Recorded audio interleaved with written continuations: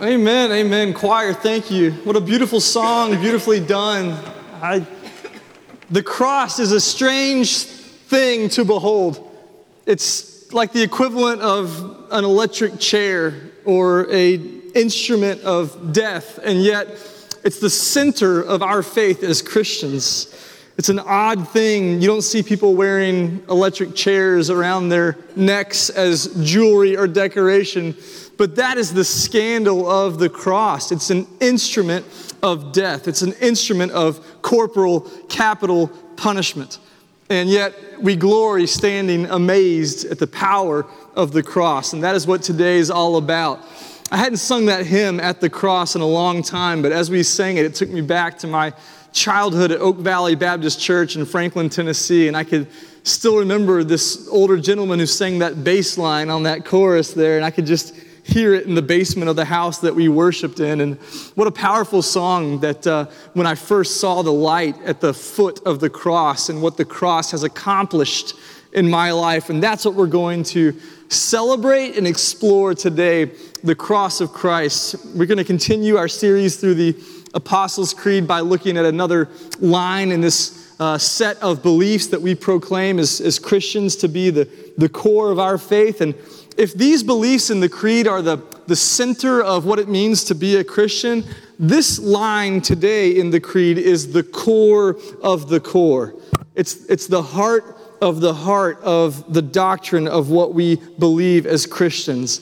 That line is this, that we believe that Jesus Christ suffered under Pontius Pilate, was crucified, dead, and buried. So our text today is a longer passage. It comes from the Gospel of John. We're going to kind of have an Easter moment here, a Good Friday, really, moment. Easter's next week. Today's Good Friday. So we're going to read from John chapter 18 and chapter 19, starting in verse 28 of chapter 18. So let's stand in honor of God's word as I read this passage. And I want to challenge you to use your imagination today. Put yourself present in the crowd of Jewish leaders, of the throng of the mob that had gathered at Pilate's palace there to hear the trial of Jesus. Imagine being a part of that and witnessing these moments between Jesus and Pilate. In verse 28, chapter 18. Then they led Jesus from the house of Caiaphas to the governor's headquarters. It was early morning. They themselves did not enter the governor's headquarters so that they would not be defiled but could eat the Passover. So Pilate went outside to them and said, "What accusation do you bring against this man?" They answered him, "If this man were not doing evil, we wouldn't have delivered him over to you." Pilate said to them, "Take him yourselves and judge him by your own law." The Jews said to him, "It's not lawful for us to put anyone to death." This was to fulfill the word that Jesus had spoken to show by what kind of death he was going to die. So Pilate entered his headquarters again and called Jesus and said to him, "Are you the king of the Jews?" Jesus answered, "Do you say this of your own accord, or did others say it to you about me?" Pilate answered, "Am I a Jew? Your own nation and the chief priest have delivered you over to me. What have you done?" Jesus answered, "My kingdom is not of this world. If my kingdom were of this world, my servants would have been fighting that I might not be delivered over to the Jews, but my kingdom is not from the world." Then Pilate said to him, "So you are a king?" Jesus answered, "You say that I'm a king. For this purpose I was born, and for this purpose I have come into the world, to bear witness to the truth. Everyone who is of the truth listens to my voice." And Pilate said to him, "What is truth?" After he had said this, he went back outside to the Jews and told them, "I find no guilt in him, but you have a custom that I should release one man for you at the Passover. So, do you want me to release to you the king of the Jews?" They cried out again, "Not this man, but Barabbas." Now Barabbas was a robber. Then Pilate took Jesus and flogged him, and the soldiers twisted together a crown of thorns and put it on his head and arrayed him in a purple robe. They came up to him saying, "Hail, King of the Jews!" and struck him with their hands. Pilate went out again and said to them, "See, I am bringing him out to you that you may know that I find no guilt in him." So Jesus came out, wearing the crown of thorns and the purple robe. Pilate said to them, "Behold the man." When the chief priest and the officers saw him, they cried out, "Crucify him! Crucify him!" Pilate said to them, "Take him yourselves and crucify him, for I find no guilt in him." The Jews answered him, "We have a law, and according to that law he ought to die, because he has made himself the Son of God." When Pilate heard this statement, he was even more afraid. He entered his headquarters again and said to Jesus, "Where are you from?" But Jesus gave him no answer. So Pilate said to him, "You will not speak to me? Do you not know that I have authority to release you and authority to crucify you?" Jesus answered him, "You would have no authority over me at all, unless it had been given to you from above. Therefore, he who delivered me over to you has the greater sin." From then on, Pilate sought to release him, but the Jews cried out, "If you release this man, you are not Caesar's friend. Everyone who makes himself a king opposes Caesar." So when Pilate heard these words, he brought Jesus out and sat down on the judgment seat at a place called the Stone Pavement, and in Aramaic, Gabbatha. Now it was the day of preparation at the Passover. It was about the 6th hour. He said to the Jews, "Behold your king." They cried out, away with him, crucify him." Pilate said to them, "Shall I crucify your king?" The chief priest answered, "We have no king but Caesar." So he delivered him over to them to be crucified. This is the word of the Lord. Thanks be to God. You may have a seat. You know, there were some names throughout history that will always be synonymous with evil, right? There are some dudes in history that were such bad dudes that their names live on in infamy for the heinous deeds that they've committed. Adolf Hitler saw the carrying out of a mass genocide of Jewish people during the early 1940s. Then Osama bin Laden was the mastermind behind the 9/11 attacks. And Pontius Pilate was the man responsible for the death of Jesus. He will always be remembered as the man who killed Jesus Christ. You know, the Jewish leaders of Jerusalem had long before this time decided that Jesus had to go. He must be killed. He must be ruined. He threatened to bring down their whole established order, their way of life consisting of rituals and temple sacrifices and cultic practices that they had worked so hard to construct. These Jewish leaders were comfortable with these centuries-old traditions that they had cultivated of following the Torah and keeping the traditions alive of their forefathers. Then along comes Jesus, and he's unlike any rabbi that ever lived. He says things like, "Love your enemies and pray for those that persecute you." You've heard it said, "Do not murder," but I tell you that anyone who's angry with his brother shall be liable to judgment. And the crowds couldn't deny that Jesus left a huge impact everywhere he went. He brought healing and hope, and miracles occurred. Signs and wonders followed Jesus everywhere. He even raised a dead man to life 4 days after that man had died. But the stuff that really got Jesus in trouble was not just the works that he did, but the supernatural authority with which he did these things and with which he taught. The crowds were astonished by his teaching. They were amazed every time he taught, not because the teaching was so profound, but because when he taught, he did so as the Son of God himself. He taught with a divine authority. He didn't just teach the law, he was the messianic fulfillment of that very law which he was teaching. He told them, "I have not come to abolish the law, but I've come to complete it, to fulfill it." These leaders weren't ready for this world-altering reality that God had come in the flesh to live among them, to dwell among them, giving them words of life and then dying a sacrificial death in their place. They weren't ready for the reality that God had come to earth to rescue it, but that's exactly what had happened. Look at John 5:18. It'll be on the screens here. This was why the Jews were seeking all the more to kill him, because not only was he breaking the Sabbath by healing on the Sabbath day, by doing God's work on the holy Sabbath day of rest, but he was even calling God his own Father, making himself equal with God. How dare he? Just in case it wasn't clear what Jesus was claiming, just in case they weren't getting what he was teaching, he makes it abundantly plain in John chapter 10, a few chapters later, verse 27. My sheep hear my voice, and I know them, and they follow me. I give them eternal life, and they will never perish, and no one will snatch them out of my hand.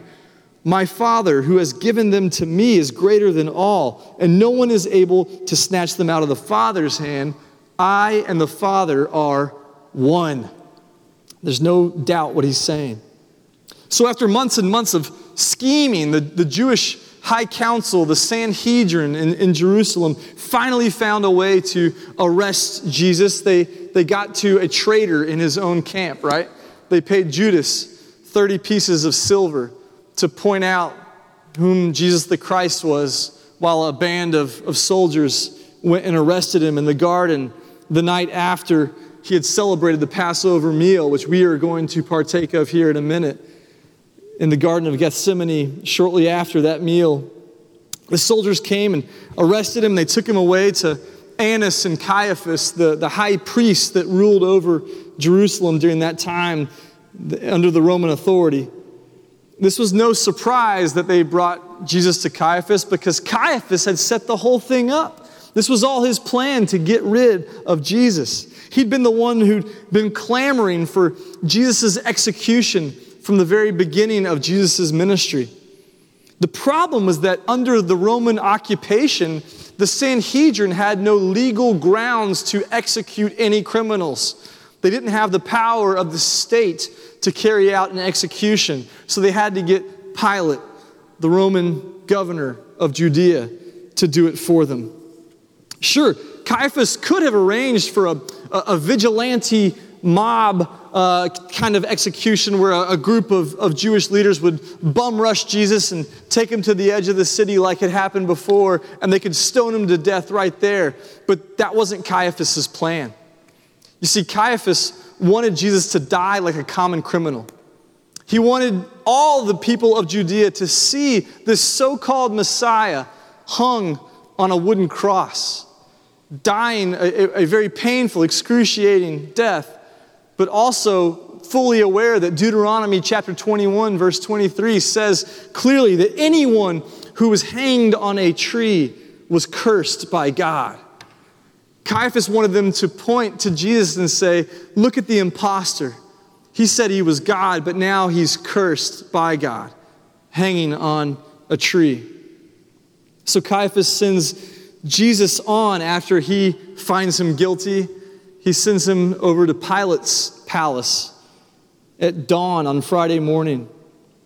Pontius Pilate was the Roman governor who'd been appointed as the prefect, as the Romans said, over that whole region.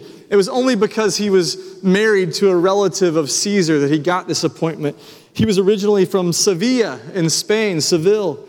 He was an opportunistic and ruthless Roman soldier, though, in the German legions who had climbed the ranks after his marriage to Claudia, the emperor's niece. So he got to live in this big fortress that King Herod had built prior to Pilate's rule. And the Jewish delegation that brings Jesus, this crowd, this mob, they can't enter into Pilate's palace because going into a Gentile house was against the law, the Torah. It would defile them and ruin all their Passover festivities. They wanted to enjoy that whole week of Passover. So they're so meticulous about keeping these little laws. They could go into a courtyard of a Gentile, but not under the roof of a Gentile. And what's ironic is that they're so careful about following these little details in the Torah, but they're attempting to carry out judicial murder here. They're neglecting the weightier matters of the law for the little tiny details that they get hung up on. And Pilate, who's just trying to please everybody, he's kind of a coward. He's just trying to avoid any more riots, not getting in any more trouble from Caesar. And he's just trying to please everyone, so he ends up getting caught between the crowd outside and the prisoner inside. He goes out to the Jews, he hears their accusation, he goes back in and questions Jesus, and then he goes back out, and then he goes back in, and he goes back out and goes back in. And the first time he hears these accusations, the accusation is not really anything specific at all, is it? All the Jews say is, well, if he hadn't done anything wrong, we wouldn't have brought him here. Duh. Come on. Of course he's guilty. There's no specific charge, though, that they bring against Jesus.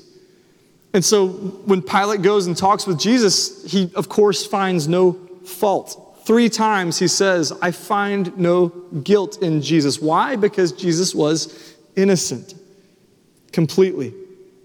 So he comes up with a plan of releasing Jesus. It'll be an act of kindness by a benevolent governor. He's going to release a prisoner for Passover. That's a terrible idea because the crowd says, no way. Give us a real bad guy. Give us Barabbas, a robber. Some people think he's a murderer and just an all-around bad guy. So Pilate goes back in, and this time he has Jesus beaten and mocked, flogged, whipped, to prove to the Jewish crowd that he's serious about punishing this guy. And then he brings Jesus back out to the crowds with a purple robe and a crown of thorns pressed into his skull, and he's bleeding, and he's in pain. And Pilate says, behold the man. Ecce homo in Latin, right? Behold the man. Look at this guy.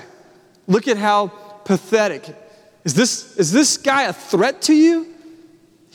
I've already whipped him. He's just a weakling. I've completely broken him down. He's not a threat to you or me or anyone else. And the crowd, though, has already devolved into mob mentality. They are bent on seeing Jesus crucified. So Pilate tries to weasel out of doing it himself. Take him away. You guys do it, he tells the crowd. But the Jewish leaders are determined to have the government do their dirty work. So they finally come up with a charge: blasphemy. So Pilate takes Jesus back inside and he tries to figure out who this guy really is. In the book of Matthew, we see that his wife had a dream about Jesus the night before and warned Pilate to have nothing to do with him. What is the deal with Jesus? Who is this guy? He asked him, where are you from?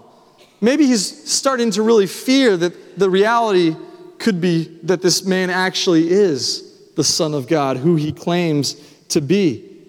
So he asked him, where are you from? And Jesus is silent, which of course makes Pilate angry. And he says, don't you know who I am? I'm a big deal around here. I have authority. I can kill you or I can set you free. Show me some respect. And Jesus says, your authority is not really your authority.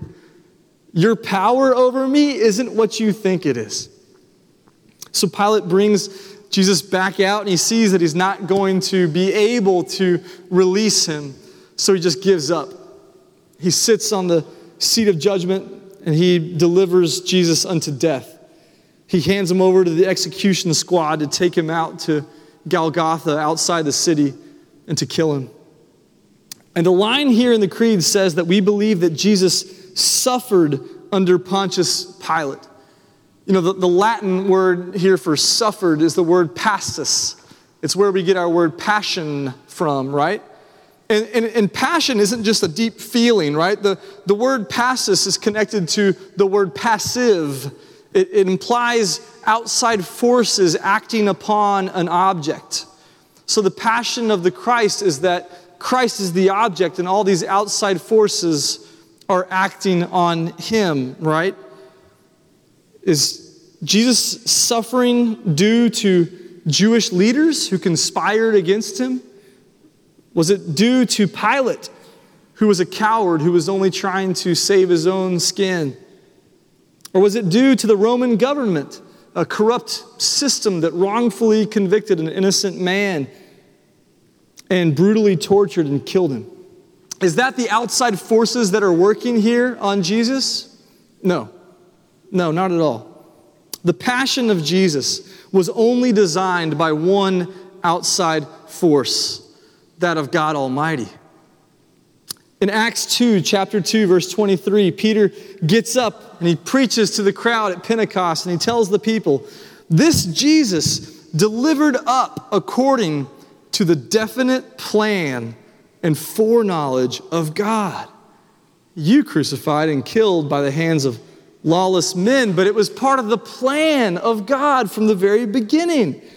This was all part of God's master plan to redeem this fallen world back unto himself and make all the wrongs right.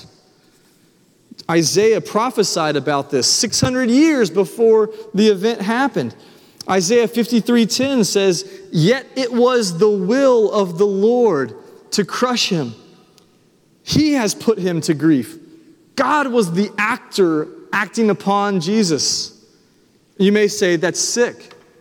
Why would a good God do that to his only son? The truth is that at the cross, God's perfect justice for sin and punishing wrongs and his perfect love meet. They're made complete in the cross. The cross of Christ was the means that God forged as a path for salvation for me and for you. Sinners are saved in the cross. You know, Barabbas is fascinating. He may be the only person in human history that Jesus physically took the place of. All he was hearing was this crowd chanting, "Crucify," and I'm sure he thought it was for himself. They said, "Let his blood be upon our hands." I'm sure he knew he was headed to the cross to die. And instead, Jesus went to the cross and Barabbas was set free. You know, last week we marveled at the miracle of the incarnation, that God took on flesh, that he was born of a Virgin Mary and dwelt among us as God in the flesh. Today we see the reason for the incarnation. Jesus became a man in order to take our place on the cross, that we may be free, that we may be set free. Christ became man in order to shed his blood as a perfect, spotless sacrifice for the sins of the world. Romans 8, verse 32, Paul makes this clear. He says that God did not spare his own son, but gave him up for us all. You know, this is an act of love and justice, right? Again, love and justice. God is perfectly just and perfectly loving. I've heard people quote 1 John 4:8 out of context all the time. God is love, man. God is love. We just got to love people. That's it. Just love. That's right. Okay, I agree with that. God is love. We do have to love people. But God's love is not some tolerant benevolence. It's not some feel-good kind of do-good love. 1 John 4, if you look at the whole context, makes it clear what God's love finds its fullest expression. It's in the cross of Christ. 2 verses later, 1 John 4:10 says, "In this is love, not that we have loved God, but that he loved us. He agape'd us and sent his son to be the propitiation for our sins." I love that word, propitiation. That song that the choir sang earlier was all about the propitiation of God. It means to take wrath and to turn it into something good. It means to take something bad, to deflect that bad and give a blessing in return. It's a beautiful word. And the cross is the propitiation where God's wrath was turned into favor for us sinners. 1 John 2:2 says that Jesus is the propitiation for our sins, and not for ours only, but also for the sins of the world. Jesus took the punishment that our sins deserved, and instead he imputed his perfect righteousness to us when we did not deserve it. So now as we move into a time of communion with God, we're going to remember this act of love and justice this morning.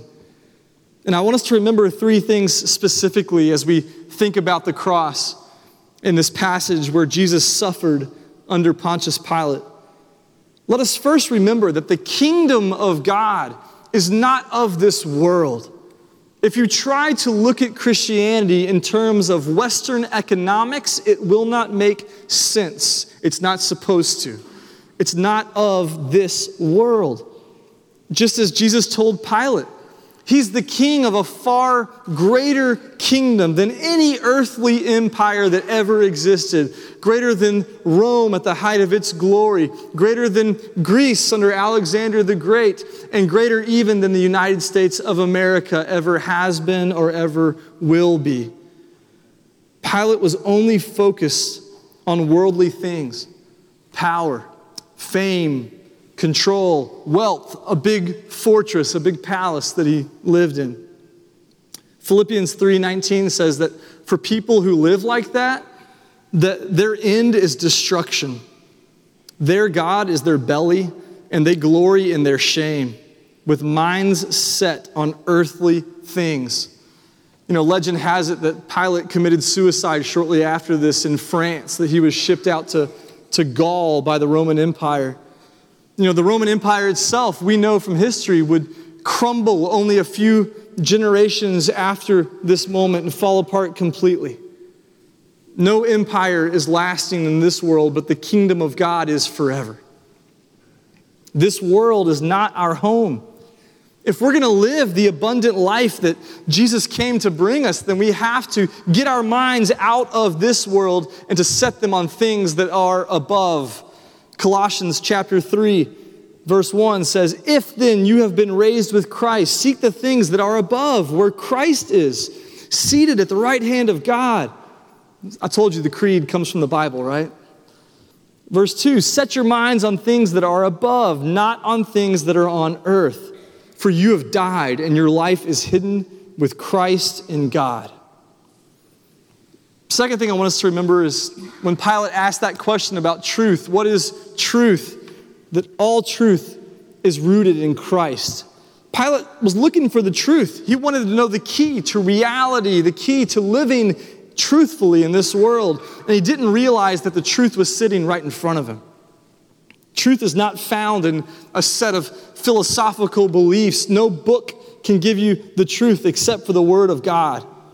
Truth is found ultimately in a person, the very person that was seated before Pilate. Jesus himself said in John 14:6, "I am the way, I am the truth, and I am the life. No one comes to the Father except through me." A few chapters earlier in John 8, Jesus said that the truth will set you free. And the Son, if the Son has set you free, then you are free what? Indeed.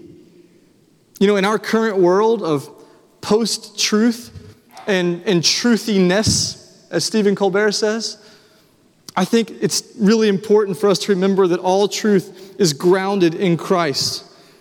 When we don't know what news to believe, when we don't know whose testimony to believe or what to turn to in this world, it's important we remember first and foremost, all truth is grounded in Christ. Finally, let us remember that the body of Christ broken for us. Let's remember the blood of Christ that was shed for us.